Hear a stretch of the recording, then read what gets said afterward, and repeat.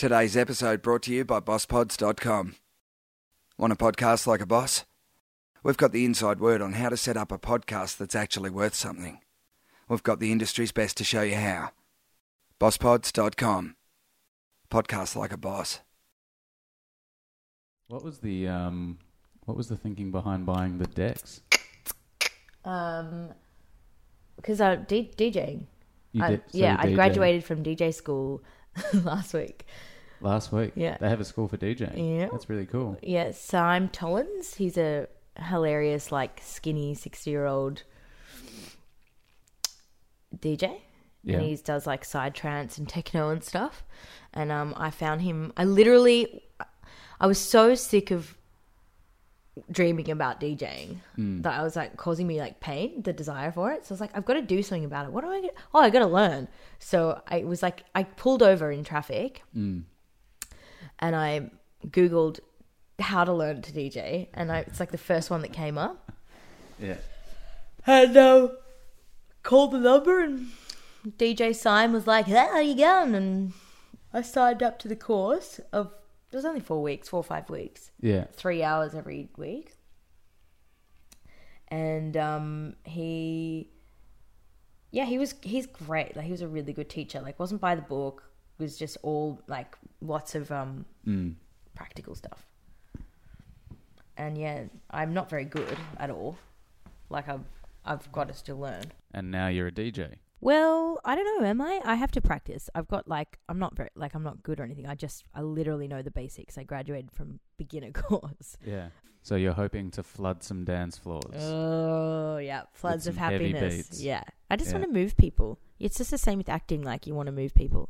And with DJing, it's it's so live and it's just the same kind of high, I imagine, because I haven't done it before, but you get on stage. The connection with everybody. Have you thought of your DJ name? Goldilocks.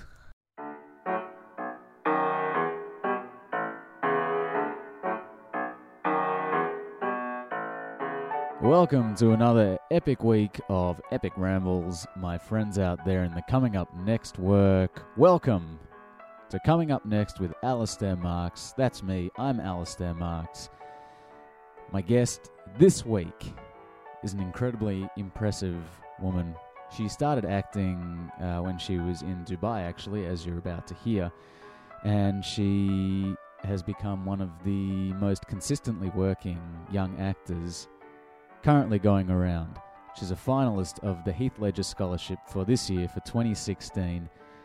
You may recognise her from House Husbands. You may recognise her from Tangle. Or you may recognise her from her award-nominated performance in Anzac Girls. She's coming to a DJ deck near you. My guest this week on Coming Up Next, Georgia Flood. Now, before we dive in, friends, have you got an idea for a podcast but no idea how to execute it? Take it from me when I say that podcasting is an amazing way to expand your reach, create new and exciting work opportunities, and stamp your authority in your area of expertise. I've been working on something really exciting that I'd like to share with you, something that's going to help you podcast like a boss.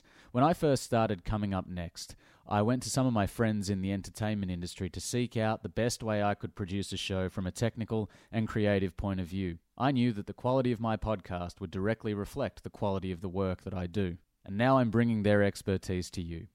If you head to www.bosspods.com, you'll see that myself, along with some of my awesome friends, including Samuel Johnson, are going to take you through the A to Z of podcasting. So take that idea off the shelf, put it into practice, and come and learn how to podcast like a boss. And my friends, don't forget, you can find me on social media at facebook.com/cunpodcast, on Twitter @cunpodcast, and on Instagram @cunpodcast. You can also head to www.comingupnext.com.au. Go on iTunes, hit that magical subscribe button, rate and review the show, which is actually really important. You know, the more that you rate and review the show, the more amazing guests I can bring to your ear holes. And as you may have seen, this episode is episode number 46, and we are very fast approaching episode 50. And for that episode 50, I have a very, very special treat for you. For episode 50, I've gone to one of my first Coming Up Next alumni, and I've asked her, or maybe him, to interview me. And I'd like to invite you to contribute to this interview. If you've got a question you'd like to ask, please feel free to submit. You can do that through the aforementioned social media channels, or if you go to comingupnext.com.au, you'll find an email form where you can send me through your questions. The lines, so to speak, will be open until this Sunday, the 29th of May. So if you've got a question you'd like to have featured on episode 50 of Coming Up Next, send it through by May the 29th. Whew. That was a lot of me talking. On that note, I hand you over to episode number 46 and my tremendous interview with the legendary Georgia Flood. Very cool. You're a very multifaceted performer, yes. Artist. I have to though. Like I've got my brain works so. I operate at such a high level that if I don't do things all the time, like I'll just go crazy. So, what came first, music or acting? Well, when I was younger, my sister and I think it was music. The first thing we both did was piano. And then singing and like recorder and then sort of ballet. And then Alex and I would always, because Alex was my older sister, she's an opera singer now. Wow. She was 3 years older than me. When I was brought into the world, she was the sort of role model, I guess, and she was always singing and performing. And so the both of us just ended up singing. And my parents would always have parties and we'd always just sing and perform and make little plays up.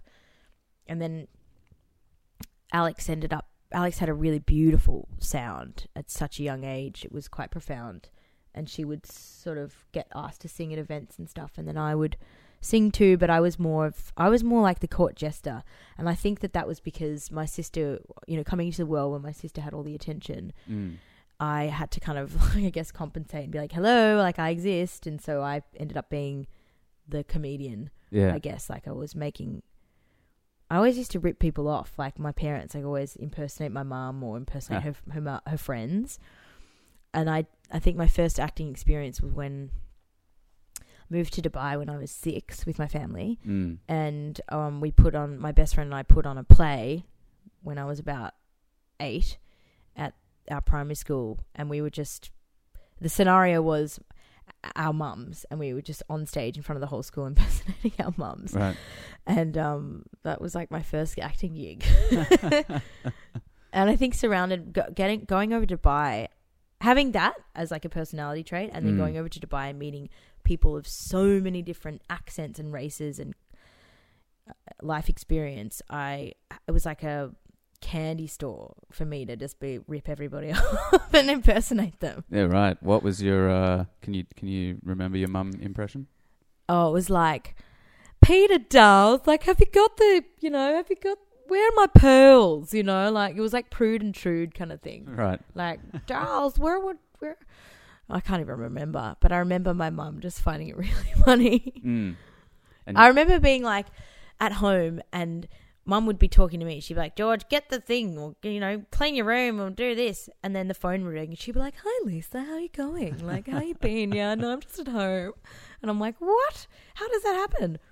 And I was like, I can do that too. So you were observing your mum putting on a character. Yeah, I think so. And then you, in turn, adopted that character. Yeah. Yeah. And I noticed I think that's what I noticed as a kid a lot with behavior, how people changed in front of other people and how they were all these different. I was like, oh, so you have to be this person for your teacher, and then this person at home. And then I was like, that's cool. Like, I found it fascinating. And it happens all the time. Like, you're your person at work, and I think that's normal. Like, you have to be like that. Yeah, everyone wears different coats, so to speak, in different facets of their life. Yes.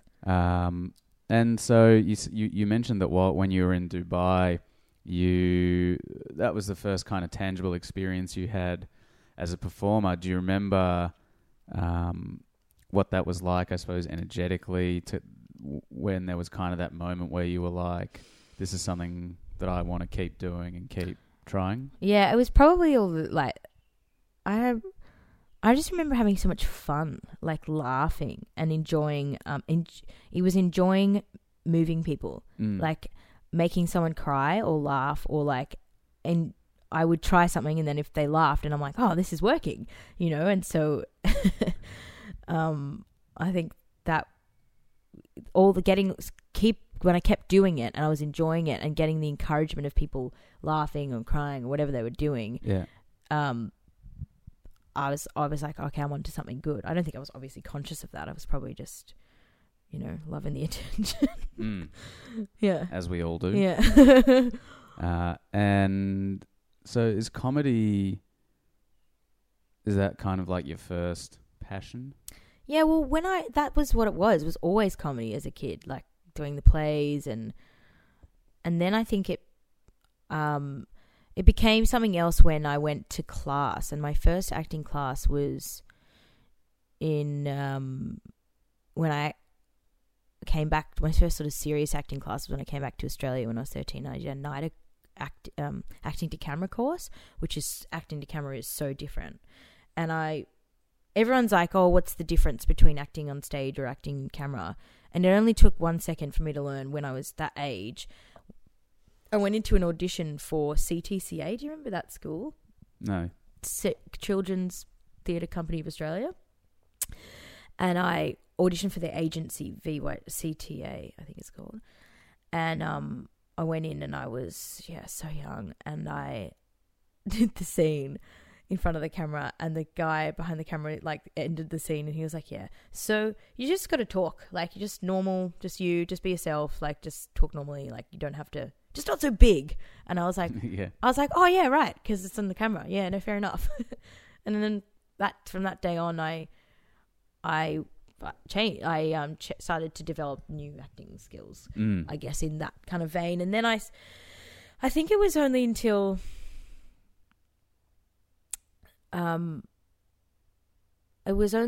I got the agency, Catherine, when I was after that agency, that my parents were like, oh, she's onto something, like this is a serious thing. And then it became like, oh, scripts, and then like serious films and serious films that I was in, serious dramas that I was inspired by, that then it became this other thing, you know, not just a game or not just something that was fun to do.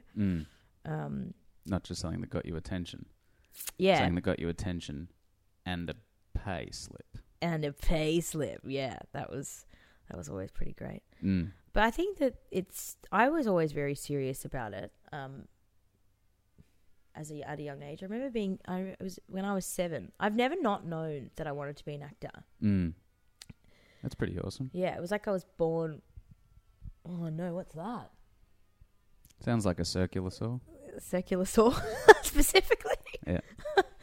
Or like one of those ones that go like that, and then the things spin off. So scary. When I used to watch so many movies, and like Shirley Temple and Judy Garland movies and old school movies. Educated yourself. Yeah, at a young age. And and then the Disney Channel and all these inspiring. My parents used to take us to like the ballet and like operas, and you'd always be immersed in the arts as such young kids. So it was never, and so much respect for art. It was never like a question that could be a possibility. And then I just remember being like watching TV and being like, Mum, I want to be there, like I want to do what they're doing. And so she was like, cool. So she helped me get an agent. Got my first agent in Dubai, but that was just for ads. So yeah, did a lot of ad campaigns and stuff. So that was my first on-screen experience at 9. Wow. Yeah. What were you advertising? The first thing was Marks and Spencer's. All right. And then underwear. No. Sleep, just right. clothes. Yeah.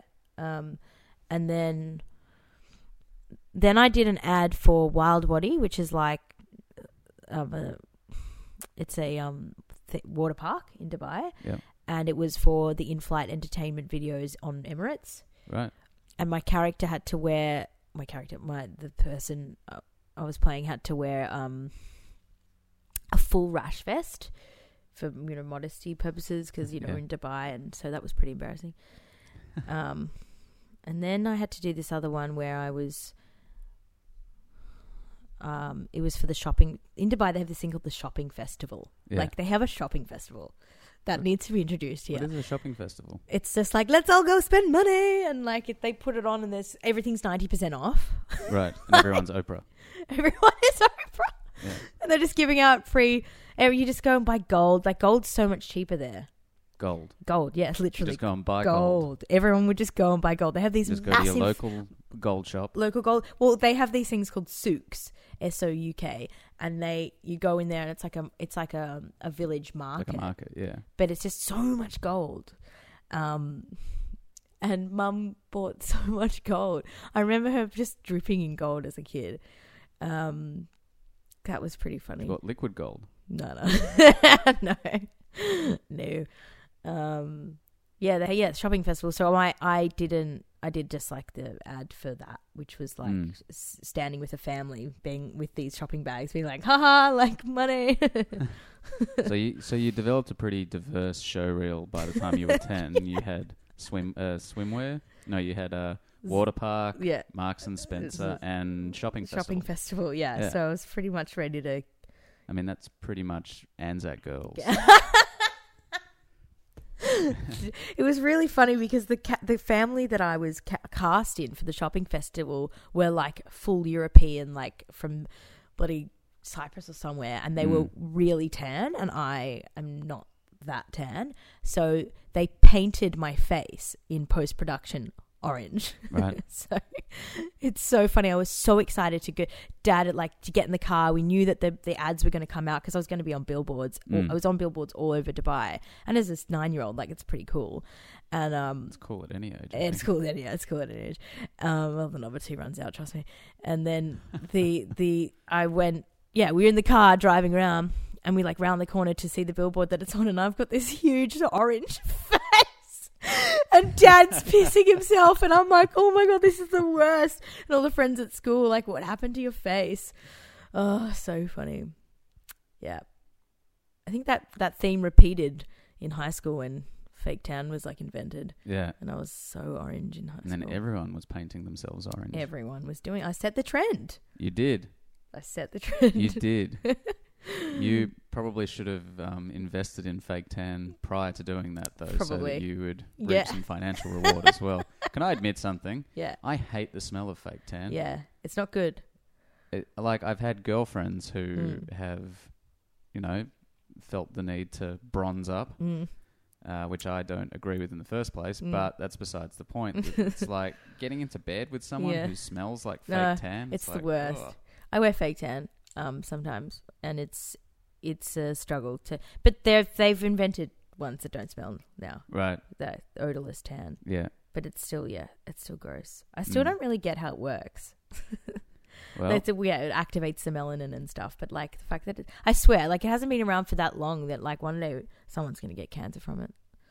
I didn't realize. I just thought you were just painting yourself a different shade. Or is it? So you put it on. Working with you your put pigment? it on, and it goes on white, like clear. And we were talking about fake tan. And you wait overnight, and it develops over 8 hours. Right. It activates the melanin in your skin. Yeah, right. I thought you just kind of had to do like an even spread of a different shade. Oh, you can. There is paint. There is version. Like I don't wear Right. that stuff though. Like because that's the stinky. But they only sell that crap in stuff. like art stores. Art stores. Yes, that's so good. Yeah. So, I mean, what was life like growing up in Dubai? I mean, obviously, you can't really compare it to Australia because you didn't grow up in Australia. Yeah. What did you spend, like 6-7 years in Dubai? So yeah, I left Dubai. I left Phillip Island when I was 6 years old, where I was born. So grew up on the beach. Scottish. Scottish. I've got the giggles. I was born a Scot, and then Dad and Mum came home one day and they're like, "We're moving to Dubai," and I'm like, "Cool, what's that like?" And they're like, "It's in Arabia," and I'm like Aladdin, right? And they were like, "Yeah, like Aladdin." So Alex and I went and got these Jasmine costumes. like we got dressed up and we had this massive going away party in Phillip Island, and You said Dubai bye to Phillip Island. Dubai bye, and we hired, Mum and Dad hired like a taxidermy camel for people to pose next to. And like everyone dressed up like we were in Aladdin. It was Arabian Nights theme. And then so funny. And then took the magic carpet to Dubai. And so random. Yeah. And not even in Dubai, but like an hour and a half away in a town called Al Ain, which means the in Arabic, and Al Ain is the wadi. So, sorry, the oasis. You know what an oasis is? Yes. Yeah, so because this town was built on a beautiful oasis in the middle of the desert. But yeah, so pretty much like thought that we were going to move to this cool, like exotic Dubai place, which we saw all the photos of. And you right? Yeah. Burping. And we got there, and then Dad and Mum were like, actually, we're actually living just an hour and a half away in this small town. I was like, all right. And it was like crickets, tumbleweed, desert. I was like, are you fucking serious? Like, what the hell? And there was like one school, like one shop, like it was so small. But once we got to know the town and the school and everything, and we integrated, there's lots of expat families there, and we made some amazing friends, and we had the best times. Like on the weekends, we would just get in like the Land Cruiser 4-wheel drive and go dune bashing, camping, find some random oasis, and just like have like s'mores around the campfire, and just it was just Adventure City. Well, town. Well, yeah, desert. Adventure desert. Yeah. Jinx. And all the while doing impressions of your mother. Yeah, pretty much. All the while, there would always be like every night, like at the dinner table or at the campfire, there would be a performance of some kind. Yeah, and it would most likely be what happened that day, and there would be some sort of reenactment. And I remember Alex and I always fighting for attention from my parents, which was always fun. And then yeah, so, and then we only moved back to Melbourne because of education. At the time in Dubai, it wasn't like it is now. There was only, 10 high-rise buildings when we were there, kind of thing, in Dubai. And Al Ain is massive now, the town. But yeah, when we got to experience Dubai at a really amazing, rare time, which we, that opinion is shared with the other expats who were like, we're really cool that we had this. It's sort of like this mirage dream that never really happened. It was this incredible time. Because now Dubai is just like Vegas. It's just don't even recognize it. I went back for the first time in 2011, and I just was sad. Like the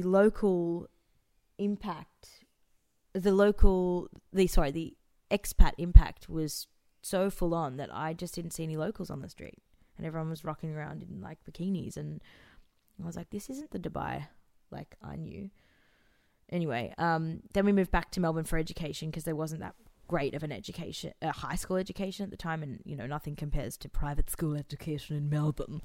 So that's when I went to Methodist Ladies College, and that's when I became Scottish again. Yeah, and then I got an education. Did you enjoy your time at Methodist Ladies College? Methodist Ladies College. I did. Would you say you're now a Methodist lady? I am a Methodist lady. Yeah, so, no. I'm not quite Methodist. Probably atheist. No. MLC was amazing. Like, what an incredible school. I mean, everyone has their bad times at school. Yes, there was so much shit times, but, man, that was an incredible school. We had this thing called Marshmead, which is like we would go and live on a farm for 2.5 months or 2 months and learn about sustainability and the environment and global warming and whatnot. And that was amazing, yeah. And then year 12 was great too. I loved year 12. Do you think that's because of the contrasting experience you'd had up to that point, living in Dubai, probably having a less westernized kind of education? You could relate to people better at MLC, and there was probably a lot more commonality of... Not at all. I felt like an outsider when I came home. I felt like I was way more worldly than everybody else. No, I just felt very... it was just different. I did experience a lot of ignorance because 9/11 happened when I was in Dubai, and everyone was telling us to like come home and that we were in danger. We were actually in the safest place. But when I came back, no one really understood where Dubai was, which is fair enough. It wasn't really on the map in 2004, on a big sort of scale. And everyone, they would be like, where are you from? The kids at school. And I'd be like, Dubai, they'd be like, where's that? I'm like, oh, like in the Middle East, like Saudi Arabia near there. And they'd be like, did you get bombed? Like, are there terrorists there? Like, what happened? Are you okay? And I'm like, what? Like, I just didn't get that concept. And obviously I was young. But there was so much racism. That was the biggest thing I experienced when I came back, was how racist people were to each other, just in the communities in Melbourne. Wow. And not racist to me. Yeah. But like, and I just found that I didn't experience that over in there in Dubai because, I don't know, maybe that's because every single person was from a different country. Yeah. Like, my best friend was British, my other best friend was Scottish, and like everyone was from different places. And I'm still friends with all of them. We have this Facebook group because our school was so small, and it's so cool to have all these friends all around the world to see what they're doing. But yeah, no, that was. But I mean, after a while, I found that there were things that I didn't experience in Dubai that made me feel more like I could relate to people. And in hindsight, it was so good that I came back and had my teenhood here, because I think being a teenager in Al Ain, in that small desert town, would get quite boring, and not much opportunity to kind of, be the best you can be. So, yeah, I remember the biggest thing is the food, like coming back and experiencing Smith's chips and like Golden Gay Times, and you were like, where the fuck's the hummus? Yeah. Well, no, we had like American food in Dubai, like American, like Lay's chips, or British food, like Reese's Pieces, and that's what Hershey's. And so when I came back, I was like, Smith's chips, like sausage rolls, like this is the best. That was the best. That is thing. usually the first thing that people go for when they come to Australia. I know. Yeah, trips on the Barbie, like all this stuff that I'd never had as a kid. Milo, actually, we had Milo and Vegemite in Dubai. And you came back to Australia and start going to MLC. You go to a couple of acting classes in Sydney, and then when you're about 14, you get your first like professional gig in Australia. Yeah, so I did those NIDA courses in Melbourne at Wesley. They were holding them at the time, and got my first role in City Homicide. When was that? Like 2007? Yeah. My character. That was my feel. My first. Was my feel. It was my feel. That was my first dramatic kind of experience. Was it City? No, it was this short film called Hugo, by Nick Verso, who's a great director. That was my first experience on screen, and then on film. And then I did City Homicide, at 14. And then after that... Did Nick say he'd seen a commercial for a shopping festival with you in it, and that's why you got the role? Yeah, because of how orange I was. So he cast me because of that. And then, City Homicide. And then I was actually on the episode before Margot Robbie was on City Homicide. She was on the episode like a few episodes after me. I remember at the time watching her and being like, she's so good and pretty. She's going to make it. And then City Homicide. What was after that? Can't remember. 14. Oh, yeah, Tangle. That TV show Tangle on not Tangled, the Disney film, Tangle with Cat Stewart. With Cat Stewart and Justine Clark and Ben Mendelsohn, who was amazing. He was so fascinating to watch work. How come? He was just really extroverted and like loud, and amazing at acting. He gave me. He's probably got a lot to do with my electronic music obsession. Actually, when I was 14 at the time, I started,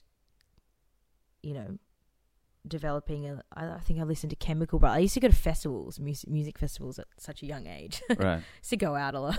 Yeah. 15. We used to go clubbing. God. And I got obsessed with like Chemical Brothers and Daft Punk and Muse and big bands like Gorillaz, all those kinds of guys. And then I think he saw me listening to that, and he gave me 3 CDs, which to this date I can't name any of the songs. They're all blank. And he was just like, "Here, have these CDs. Yep, have them. Have a Powerade as well." Like, be on your way. It's the Mendo pack. Yes. 3 CDs and a Powerade. So funny. Blue Powerade? There was like, I don't know. We were on set and they were giving them out. And then I was like, what the fuck? And then I listened to them and they were so cool, like really eclectic.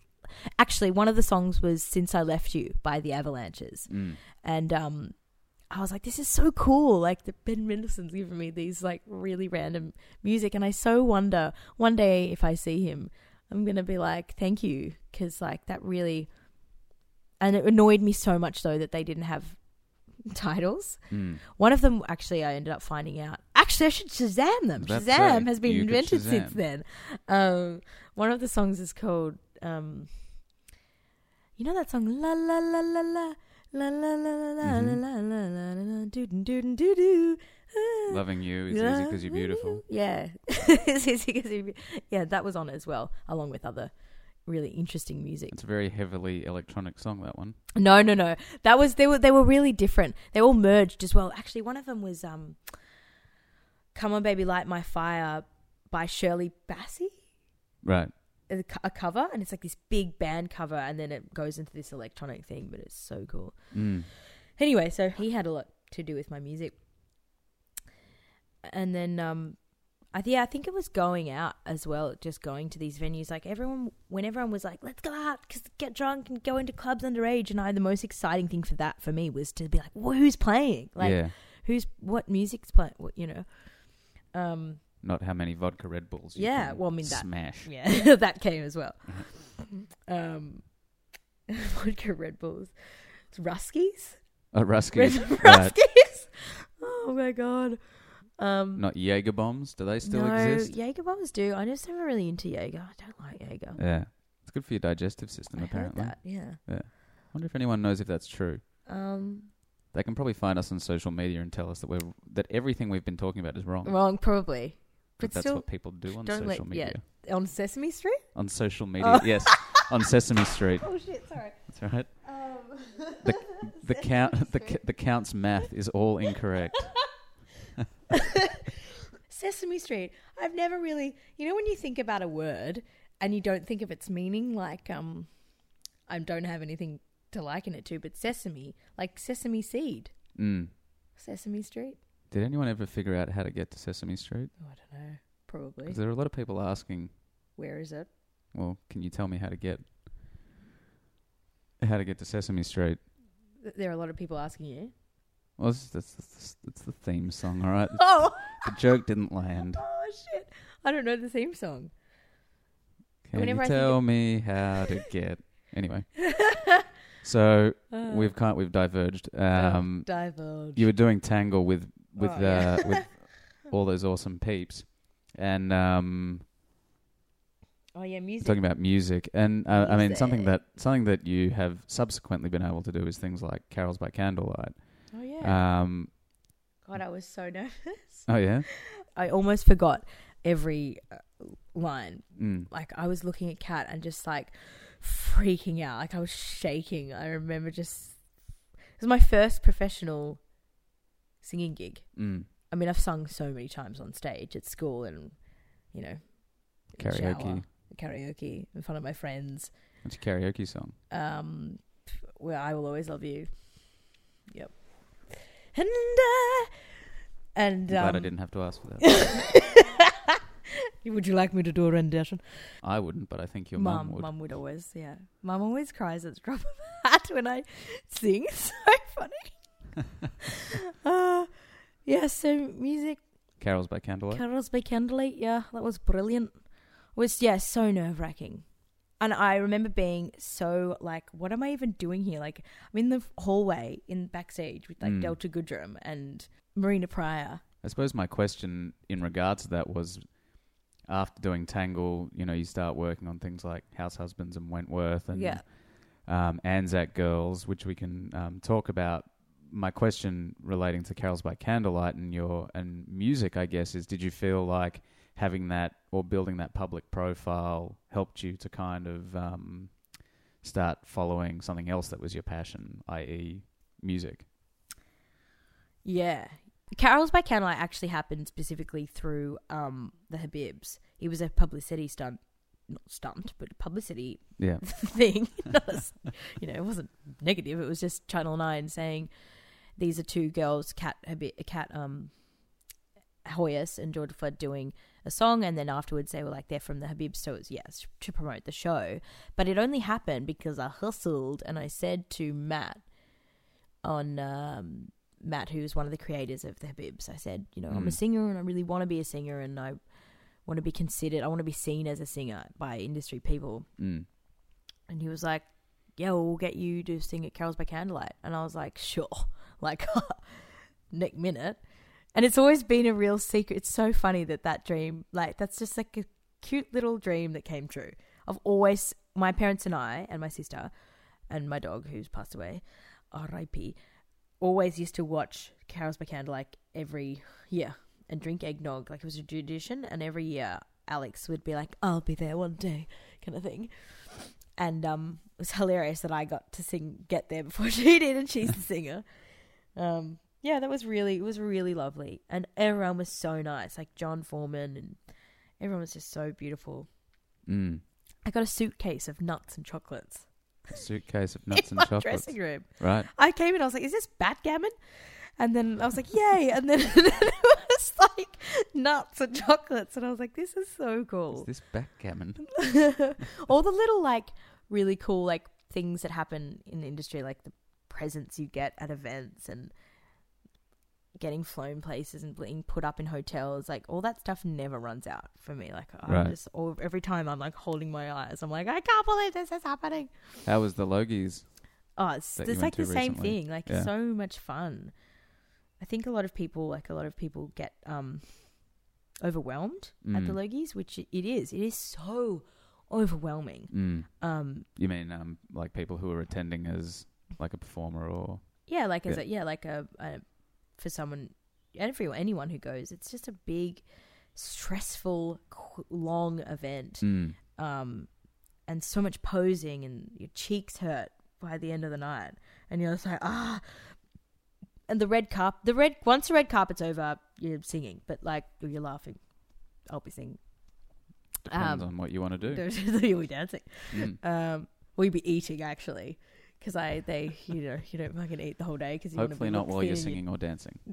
Pardon? Hopefully not while you're singing or dancing. All at the same time. But the red carpet is the biggest thing because you get sort of led around by your publicist, and they'll stand here, and you literally have to stand 7 times and pose, and all the flashing lights and whatnot. And then there's this photo wall, which is like takes so long because we're all lining up to pose. It's like such a strange experience. I remember when I first did it, I hated it 4 years ago. I was just totally just like, where do I put my hand, and like how do I smile and move along, and like tripping and now I've just kind of got used to it.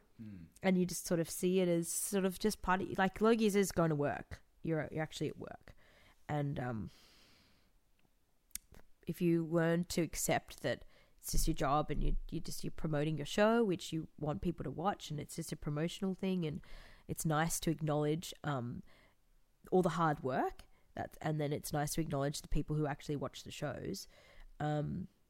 So if you acknowledge all of those things, you can actually just have a great time. Like, you've got all your friends. I love it because I get to see all the beautiful, generous, talented actors and producers and writers and people that are there that I have worked with. And it's like, hey, how are you? Like, how you been? Like, I love that. I love seeing everyone because I rarely get to see all my actor friends because everyone's all over the world. Like, one of my best friends, Antonia, lives in New Zealand or wherever she is, and Anna McGann, who's another one, she's in New Zealand at the moment as well, and some are in LA, and so it's a good time to see everybody. And speaking of the shows that you might be promoting, since you got that first gig that we were talking about before, on City Homicide, you've been working pretty consistently. I don't know why I'm saying that you have, because I'm sure that you do know that you have. I do know, thank you. That's all right. What do you feel in terms of your growth, I guess, as a performer through some of those shows? I guess the roles that you're playing between, say, House Husbands and Wentworth, and then Anzac Girls, a little bit different. And the Anzac Girls. I think the first time that we met was at a Larry Moss workshop, maybe 5 or 6 years ago. And to kind of, even for me, like, to see your evolution as a performer is, it's quite stark where you went and where you've kind of wound up. What do you think of that? What do I think of the... What are your thoughts on that kind of progression or that evolution? I guess it happened because I chose it. Like, I knew that I wanted to keep doing different roles and not be stuck in the same role, and not be pigeonholed or seen in any other way, and kept a profile that allowed me to do different roles, because at the end of the day, that's the goal for me, is to be able to continue experiencing different characters. That's where the fun lies, I think.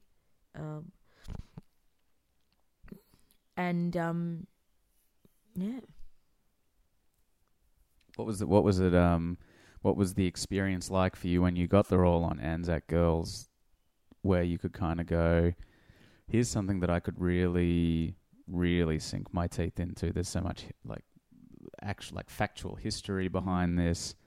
These are real people, as compared to some of the other shows where you're creating a character from scratch. That's it. The Anzac Girls story is pretty funny. I was on set on House Husbands, and Anna McGann was learning lines for an audition for Anzac Girls, because she plays Olive in it. And I was like, what are you auditioning for? And she's like, this new show called Anzac Girls. And I was like, tell me about it. And I was like, yeah, everyone's got an audition for it. And I was like, why haven't I got an audition for this show? Like, I really like it. And when the way Anna was talking about it, and she was effusive about her character, saying how cool it was, and she was so connected to her character because her character was quite religious, and Anna's religious, and she's like, she's a real person. And I'm like, I want an audition. So I called Catherine and I was like, can I have an audition for this show? And she's like, your agent? Yeah, Catherine Poulton, my agent. And she was like, no, they won't see you because you're too young. And I'm like, bullshit, I'll show them. And so I managed to get an audition, and through Maura Fay, Lou at Maura Fay's really brilliant casting director, a lovely lady, saw me, and I did a self-tape with her, and then I found out that I was on a short list like a couple of days later, and then Catherine, it was like on the weekend or something, it was like out of hours, and Catherine like would called me, and she was like, so it's between you and one other girl. There are 6 people going in the room now. I know that 3 are barracking for you. I don't know who the other 3 are. And it was just like my shaking, like, am I going to get it kind of thing. And this is like your first kind of really big lead role. Yeah. And I was at the tram stop in the middle of winter, coming back from rehearsals for a film that I was doing, and Catherine was like, "Georgia, you got it." And like how she does, she's so funny. You got the role, and I was like screaming on the tram, What did that mean to you? Yeah, well, I'm just thinking about that. Like it was so important to me because, first of all, the script inspired. I wasn't just like, oh, I want this role because it sounds cool. I got the scripts, and I read all of them in one night. There was 6 episodes, Wow. and I was just like, crying, tears on the pages. How moved I was by the script, and how moved I was by Alice Ross King, the woman I played. The series is based on the 5 women's diaries, real like written by them all at the time of the war, their war diaries. And Alice's diary is so interesting and emotional and honest. Much more honest than any other diaries at the time, and she was such a beautiful writer, really succinct, really clear, and imaginative. And she was a romantic. Like, you could tell the way she wrote about Egypt, because they had to go to Egypt in 1915 when they called the war. They all got shipped over to Egypt, and they sort of settled there for a bit before the war started, and so they had this amazing sort of romantic time there with the soldiers before they went off to war in Egypt. And the ways she described, you know, how the hot sticky dates smelt when they were melted into the tarmac or the ground. I don't know, did they have tarmac back then? Surely. Don't know. The roads. Anyway, the roads, and how that would, you know, and when the sun would set, how purple that was. And the way she described her experiences, I was just like, this is so rad. So it was the scripts that moved me, and the writing, and the writing, and the way that Nikki Aiken and Felicity Packard wrote the scripts. They're such amazing writers.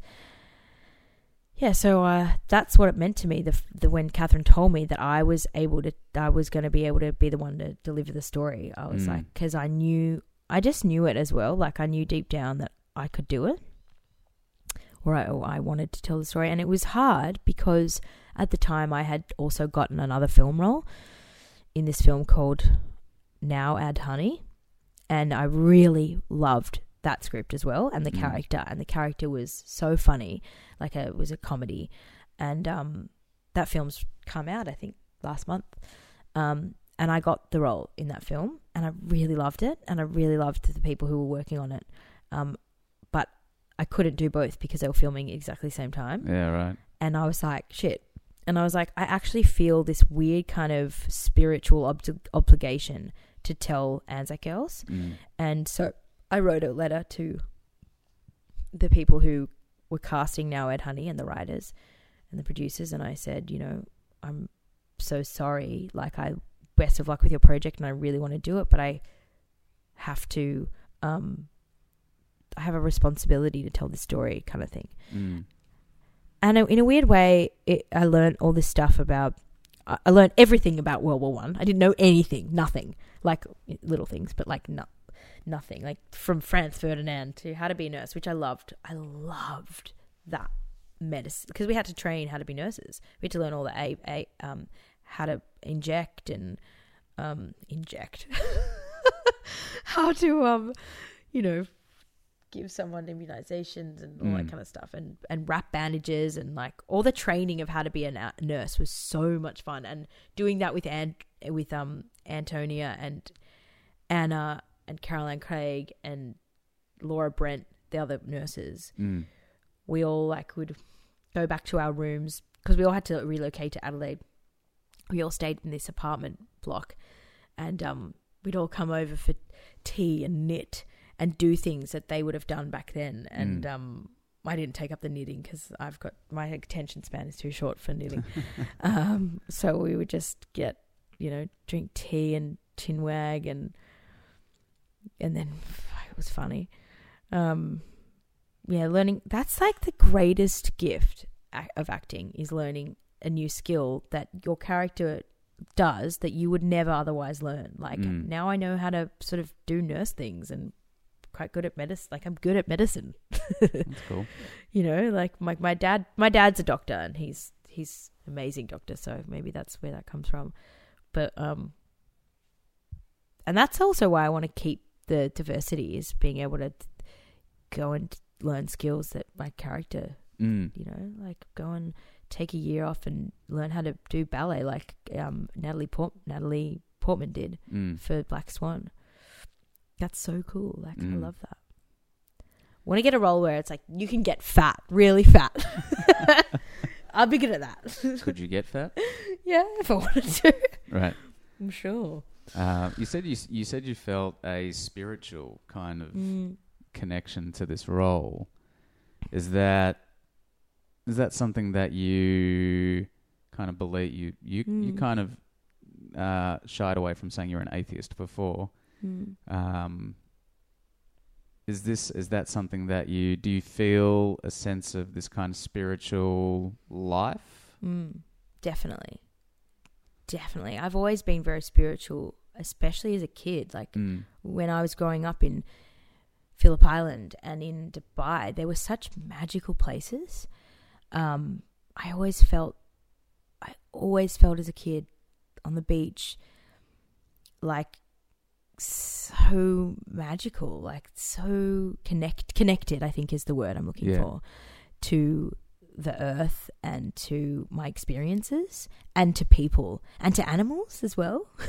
You know, like really connected. And it continued in Dubai. It was just like on fire, like being in the desert and like all this incredible people that I met there, and like old wise magical Arabic men who were like, I'm going to tell you a story, and you know, like getting carried away with all that kind of stuff. Sell you magic lamps, you know, inspired ideas were always, there was never any question either. Like I was never like, or labeling. Judgment. Yeah. It was just, this is an isness.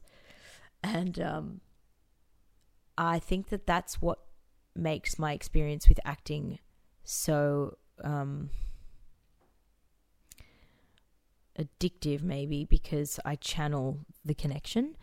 What do you do to channel the connection? Do you have any sort of practices that you... I think that as I got older, you know, and you learn, you go through shit and you learn about death, and you experience death, and you learn about mental illness, and you go through heaps of crap, and you see the shit in life. It kind of rains on the spiritual parade, and what it did for me. And so reality was harsh, and so channeling the connectedness became harder. And only recently have I been able to find a sort of okayness with acknowledging that there is a spiritual world, and it's not necessarily open unless you're open. And I guess as a kid I was born that way, born open, born connected, and born into a really fortunate circumstance, like a really loving family. We didn't have any tragedies as a kid. We had an amazing experience overseas as a family. We were really fortunate. So I didn't, you know, go through like trauma or anything. So growing up and going through, you know, being a teenager and all that crap, and then, you know, just growing up, the spiritual world became another place rather than a place that just is already. And so to channel it now, it's music. I meditate now. I've been practicing meditation for a year now, and I do yoga, and I find that yoga is a physical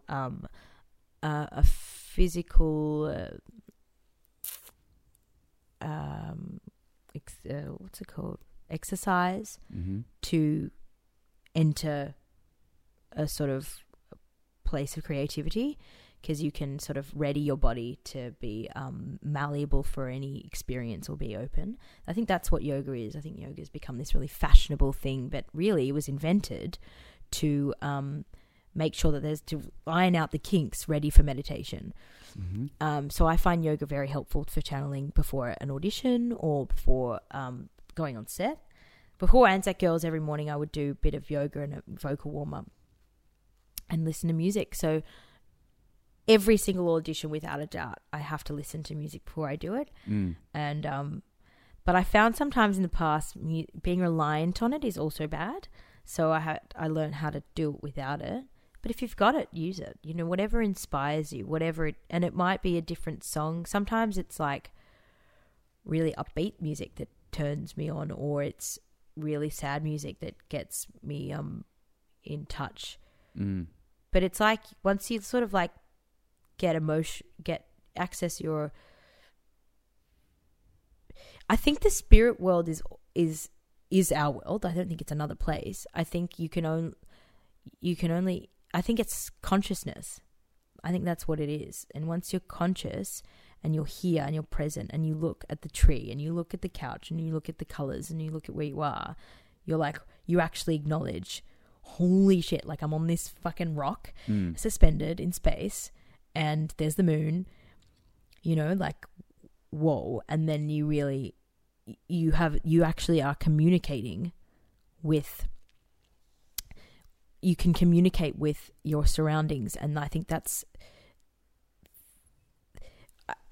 I see, like, you know, when you touch a tree and the tree touches you back, not literally, but like you feel the friction. I see that, I've experienced that as a communication. So like when the trees are moving or when the sun's setting or when everything's going on in the physical world, it's like it's communicating with me, because technically it is. It's sending your body a message. It's giving you information. It's an energetic exchange. Yeah. And I find when you go back to the present moment of acknowledging those things and communicating, not ignoring the information in the physical world, that can really bring you into that space, the space which is, you know, the creative space. You're able to be creative and open, and that really helps with improv. And I love improv, particularly comedy improv. And if you can reach that space, relax in your body, in the moment, you can be on fire. It's a great place to get to if you can. I recommend it. Well, I think that a lot of it's funny, I was talking to someone about what kids represent in and it's something that I've learned through doing this podcast, and something that I've mentioned on this podcast before is this idea that children actually show us grown people who have kind of armored up and put all these kind of layers on to stop people from really seeing us. Children, generally speaking, don't have those kind of, they're uninhibited in their innocence and their kind of unconditional love of everything in the world and everything that's going on. And I think that we do, you know, we spend the first portion of our life like that, then the next portion of our life putting all these layers on to be accepted or to be understood or to be loved. And then there comes a point, at whatever age you may be, where you start going, oh, maybe I should take these things off. And I think that's usually the point that people start to find meditation or spiritual practices or religion or whatever it may be.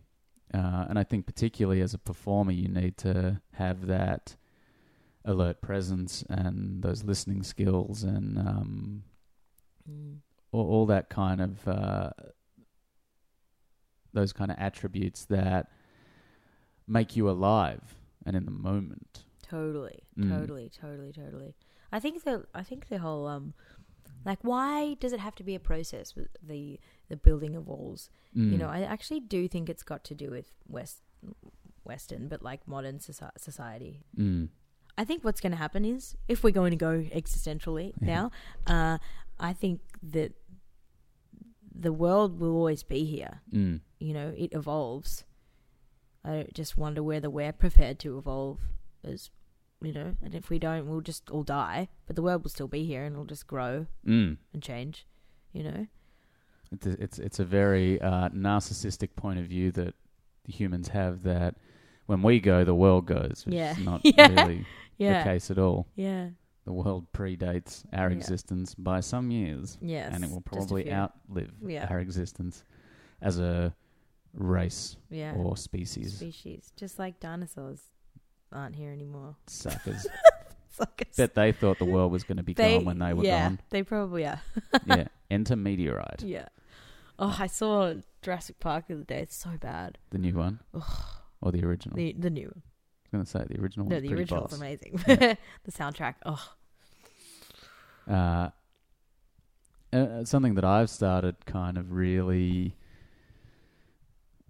trying to practice myself is letting go for the need for justice.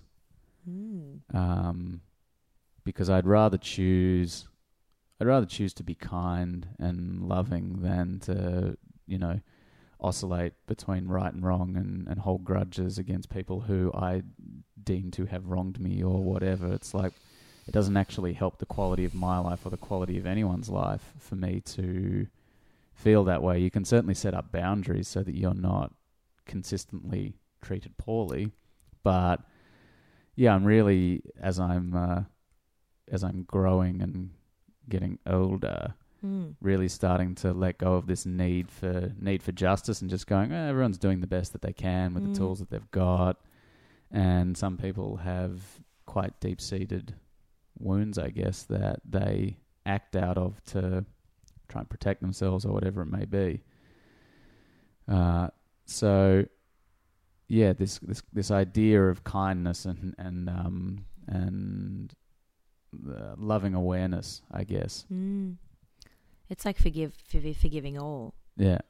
That's the one thing fundamental I like from Christianity is that idea of like everyone just forgive everybody and love them unconditionally love everybody. You know, think about it's funny, like you're talking about that because I'm sort of having this similar experience, maybe a little bit opposite. Like right. I've always been someone who isn't necessarily a pushover, but I just don't care. Like I've already forgiven them. Like I love the world and I love a lot of things about the world and I love a lot of people and I have a lot of love and I give a lot of love. And I've never held a grudge. I could never stay mad at someone. I've never had I'm not good with confrontation. I'd rather just be like, whatever, because I've never cared that much to like get justice or anything like that. I've always been like, whatever. But only in the recent past have I been like, no, that's not cool. Like you can't get away with treating people like that when people have treated me, badly. Whether it be a small scale to a large betrayal, like that's not cool. And relationships teach you that, I think, and not just romantic relationships, but relationships to yourself, to your parents, to whoever it is. The boundaries thing is really important. And that's got to do with, like, I really believe that quote, you accept the love that you think you deserve. And it's like, you should, do no harm but take no shit. And I used to think that getting justice or getting, confronting someone and saying, you can't do this, and was like sort of a bit like narcissistic, was about me getting closure or something. But it's like, well, actually it's teaching someone a lesson to say you can't get away with that again, and then putting that lesson out there so that it's the world's a better place kind of vibe. And yeah, but I agree with you that staying mad it's like that quote about if you're mad at someone, you're drinking poison or whatever that quote is. You're holding a hot rock. There's no point. But I think there is a point in not letting people get away with bad behavior because they continue it, just like children. You know what I mean? Like, well, it depends. To me, I agree with you to an extent, and I'm going to speak from my own experience, where recently it was suggested to me by friends that I should let a person know how they had wronged me. And I said to them, you know what? If they would like to understand, I will be happy to tell them. So if they seek me out and they want to clear the air or speak to me or whatever, I'm going to tell them how I feel that they've wronged me, but I'm not going to actively seek to tell them because that's not my responsibility. My responsibility is not to spread my own prejudices or my own self-righteous ideas about what right and wrong is. My responsibility is to myself. And should someone take responsibility for themselves to come and find me to ask me what my point of view was, I'll tell them. And I hope that they'll take that on board. But ultimately, you can't... I don't think you can... change someone. Change people unless they're open to it. I know what you mean. I know what you mean. So it's like if they don't have the foresight or intelligence or guts or balls or love to see that they've wronged you, they're never going to see it. Mm-hmm. Correct. I don't know. Is that true? When someone's confronted me about something in the past that I've hurt them, I didn't know, and I've changed for the better. So, you know what I mean? Mm-hmm. There is lesson. There is value in. But you are open to the change. Yeah. So you think they're not going to be open to the change? I'm not sure. Perhaps, but I suppose I am learning to take as much responsibility for my own behavior and my own actions as possible. I try not to ever, like, for example, if someone does something to me that I don't agree with, I'm not going to say, you made me feel this way. I've kind of learned to reframe it to say, I feel this way, because no one can make you feel anything. Yeah, you give them permission. You have to, I agree with that a lot. Really taking that responsibility for myself and for everything that I do, and trusting that everyone's a grown-up and that they can all, which perhaps people can and perhaps people can't, but take responsibility for their own shit and, as I said before, kind of accept that everyone's doing the best that they can with the tools that they've got. This got really like philosophical. Yeah, great. No, I love it. It's funny, like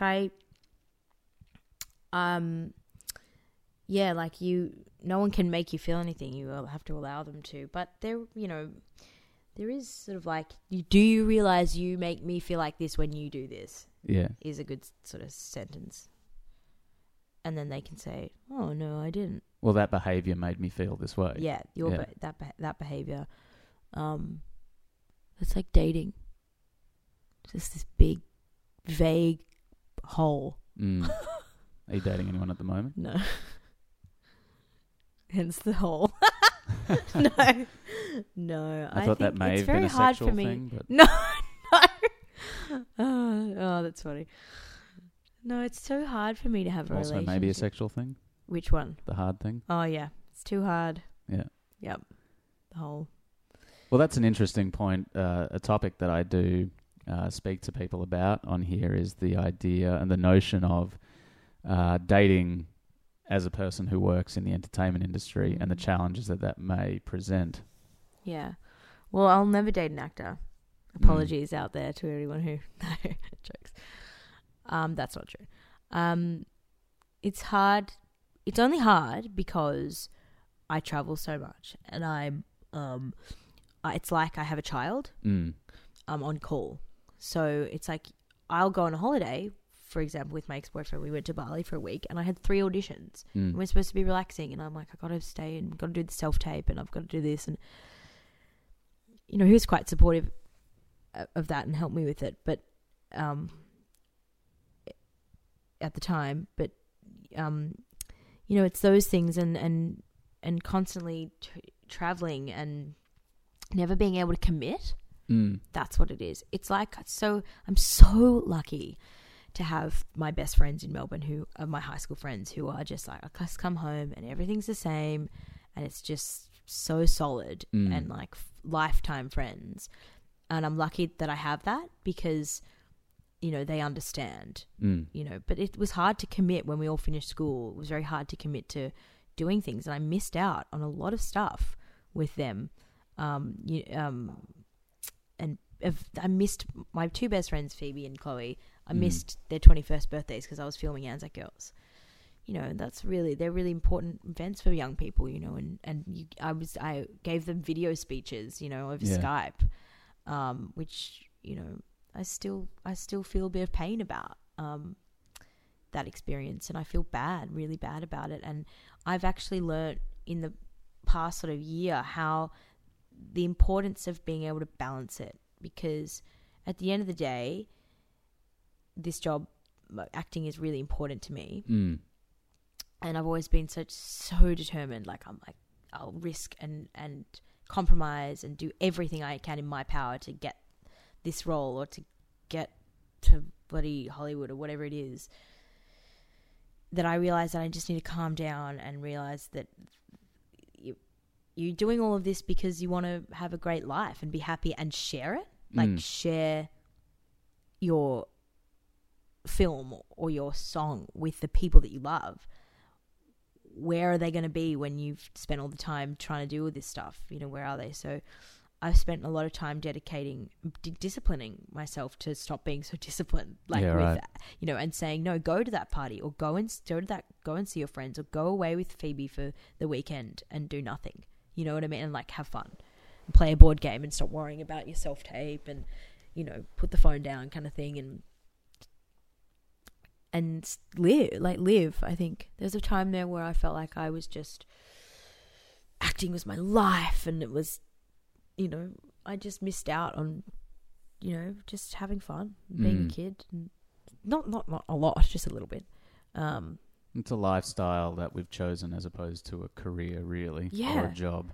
It's a lifestyle. Yeah, which I think any artistic endeavor really inevitably becomes. Like, I got up this morning, it's Saturday, and I went to my computer and I started doing video editing. And then once I finished doing the video editing, I packed my little portable podcast kit and I came here and we're doing a podcast. Yeah. And, you know, who knows what I'll do after. Maybe I'll go crazy and write a script. That would be cool. That would be cool. That would be very cool. I probably won't. Not the crazy part, but... Well, actually...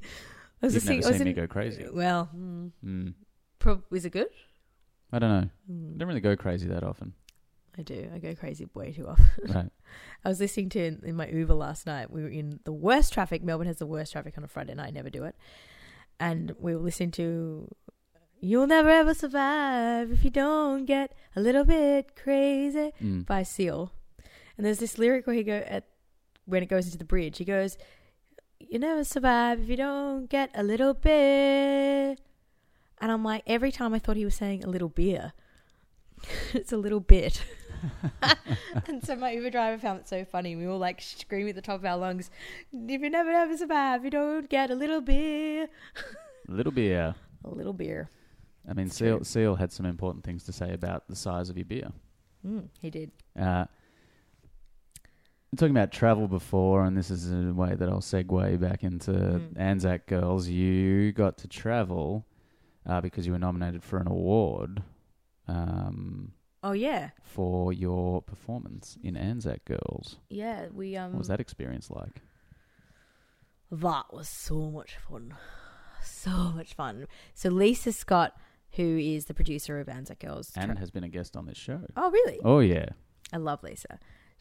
Her and I travelled to Monte Carlo together. Where they speak with Scottish accents. Where they speak. Well, I don't know why I'm doing. I think it's because recently I did a Irish, not Scottish, audition with Pierre from Actors Caravan. Right. Self-tape. And every time I see him now, we're like, "Hello, how's your day been?" Doing it in Irish or whatever it is. Anyway, Monte Carlo. So the festival was called the Monte Carlo International Film Festival, and this section was the Golden Nymph Awards. I don't know why it's a nymph is in like a Crete, you know. Oh, I know what a nymph is. So, yeah, I don't know why they call it that. I should probably find out. Anyway, so I was nominated for Best Actress in a Miniseries up against Frances O'Connor and another great actress from Norway. And Frances O'Connor obviously won it for The Missing. But, yeah, it was great. They flew us over. It was so random. I met, like, Terry Crews. I met, like... Shooter McGavin, can't remember his actual name. But he was eating pieces of shit for breakfast. Yeah, he was definitely. And the guy, Ron Perlman from Sons of Anarchy, all these people that I love. And it was amazing. It was my first experience at like kind of like, whoa, the big time. Like these are like Hollywood people. Like what's that guy's name from who's in that new show, that new American TV show, Empire Records? He's also in Crash. Matt Dillon? No, not Matt Dillon. The African American guy. Don't know. Anyway, it's pretty funny. He was like commanding the room of all these actors and was giving us like this acting lesson. It was so interesting, like how different people are. Not in this industry. I feel very much at home when I'm at an industry event in Australia. It's just like, this is Gaz Sweet and like all the regulars and like Julie Morris and all the people that I've grown up around who have raised me sort of. So I feel really at home here. Whereas over there, it's just like, whoa, everyone is so American. Yeah. And European. But it's great. It was a really great experience. And having Lisa there was good. They put us up in the most stunning hotel, Monte Carlo Bay Hotel. And what was I going to say about it? Oh, yeah, Terry Crews was so funny. I was like, how do you dance? Where did you learn to dance like you do? And he was like, you know what, Georgia? I wasn't born with an embarrassment gene. No shame. That's no shame. He's so good. He's a very funny man. Yeah, I love him so much. And, that's good. Another of your career highlights recently, you did a performance at the Sydney Opera House. Arcadia. STC. Yeah, I keep forgetting about that. It's pretty amazing. I mean, what was that like first time you got to step out on stage? So, I'm such an idiot. I still haven't been inside the Opera House. Like, I've been in the theatre, which is inside the Opera House, but the Opera House is so big and confusing. I was like, I would always be like the security guard, so how do I get into the Opera House? And he'd be like, which part? I'm like, just want to go and see the Opera House. And he's like, you're like in it. I'm like, I don't get it. Found it very confusing. No, it was amazing. It was so intense. Yeah. Every night I'd have to arrive 45 minutes early to get my wig put on. And then there's the hour call, and then you do your vocal warm up, your physical warm up, go out on stage, do the like ma, and then, do that. And if you don't warm up, you're screwed. Like, you really are. Like, those actors who are the best of theatre actors, take my hat off to them. That's an art. It's a physical, they're athletes. You have to be physically and vocally fit to do theatre. And if you're not, you'll get a sore throat and you won't have a voice, or you won't communicate the story properly. And then the play will falter, and then the script writer will kill you in your sleep. But yeah, it was a lesson in that for me, because I've never been to acting school. I've never been to NIDA or anything, and all the other actors in the show, not all of them, but most of them had been to NIDA. Blazy Bess hadn't. And so I got to this one huge masterclass. I kind of felt like I was at school a little bit, like, because it was, a routine of getting there and being disciplined and doing your vocal warm up and being focused. And the play was so intellectual. It was just this big existential blah. And Tom Stoppard covered like all the topics you could cover about science and maths and sex and love and literature in this one 3-hour play. And my character played the prodigy, the smart, ingenue of the whole cast. She was the sort of character who was based on Lord Byron's daughter, who in the 1800s postulated the idea of the computer. Right. And she died. So my character was based on her in that same kind of, she was smart. And the play covers Lord Byron a lot. Lord Byron's a very big character in the play. He's not actually in it, like, no one plays Byron, but they talk about him. My character has this speech that's like, I wonder if I can still remember it. When you stir your rice pudding, Septimus, this is the character's name, Septimus, your spoonful of jam spreads itself round, making red trails like the picture of a meteor in my astronomical atlas. But if you stir backward, the jam does not come together again. Indeed, the pudding does not notice and continues to turn pink just as before. Do you think this is odd? And she's talking about, she says, you cannot stir things apart.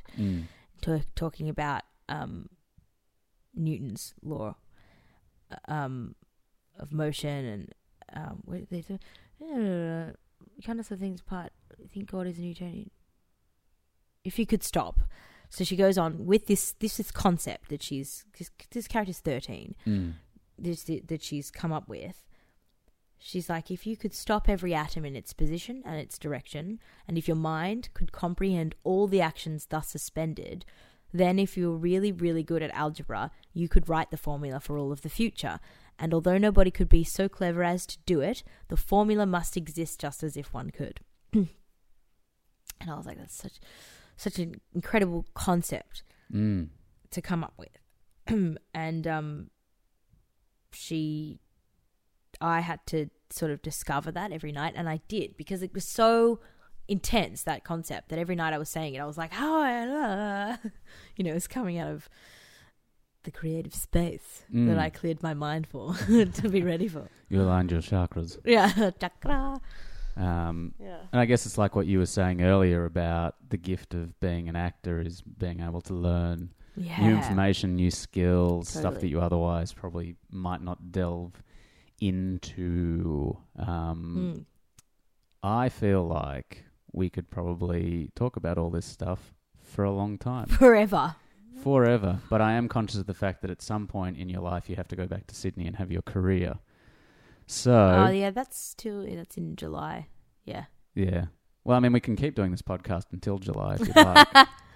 We should. Actually, there's this podcast that I just heard on Triple J on Hack yesterday. Mystery Show. Have you heard of it? No, I haven't. This girl, Starlee Klein, started this show called Mystery Show where she just solves random mysteries. Wow. Yeah, it's really interesting. It's good. I recommend it. Kind of like Mythbusters. Yeah, except not about science. Oh, okay. Yeah. Not science. Well, maybe. About mysterious things. Just events and stuff that she solves. And people call her and they ask her to solve mysteries. Why are we plugging another podcast on our podcast? I don't know.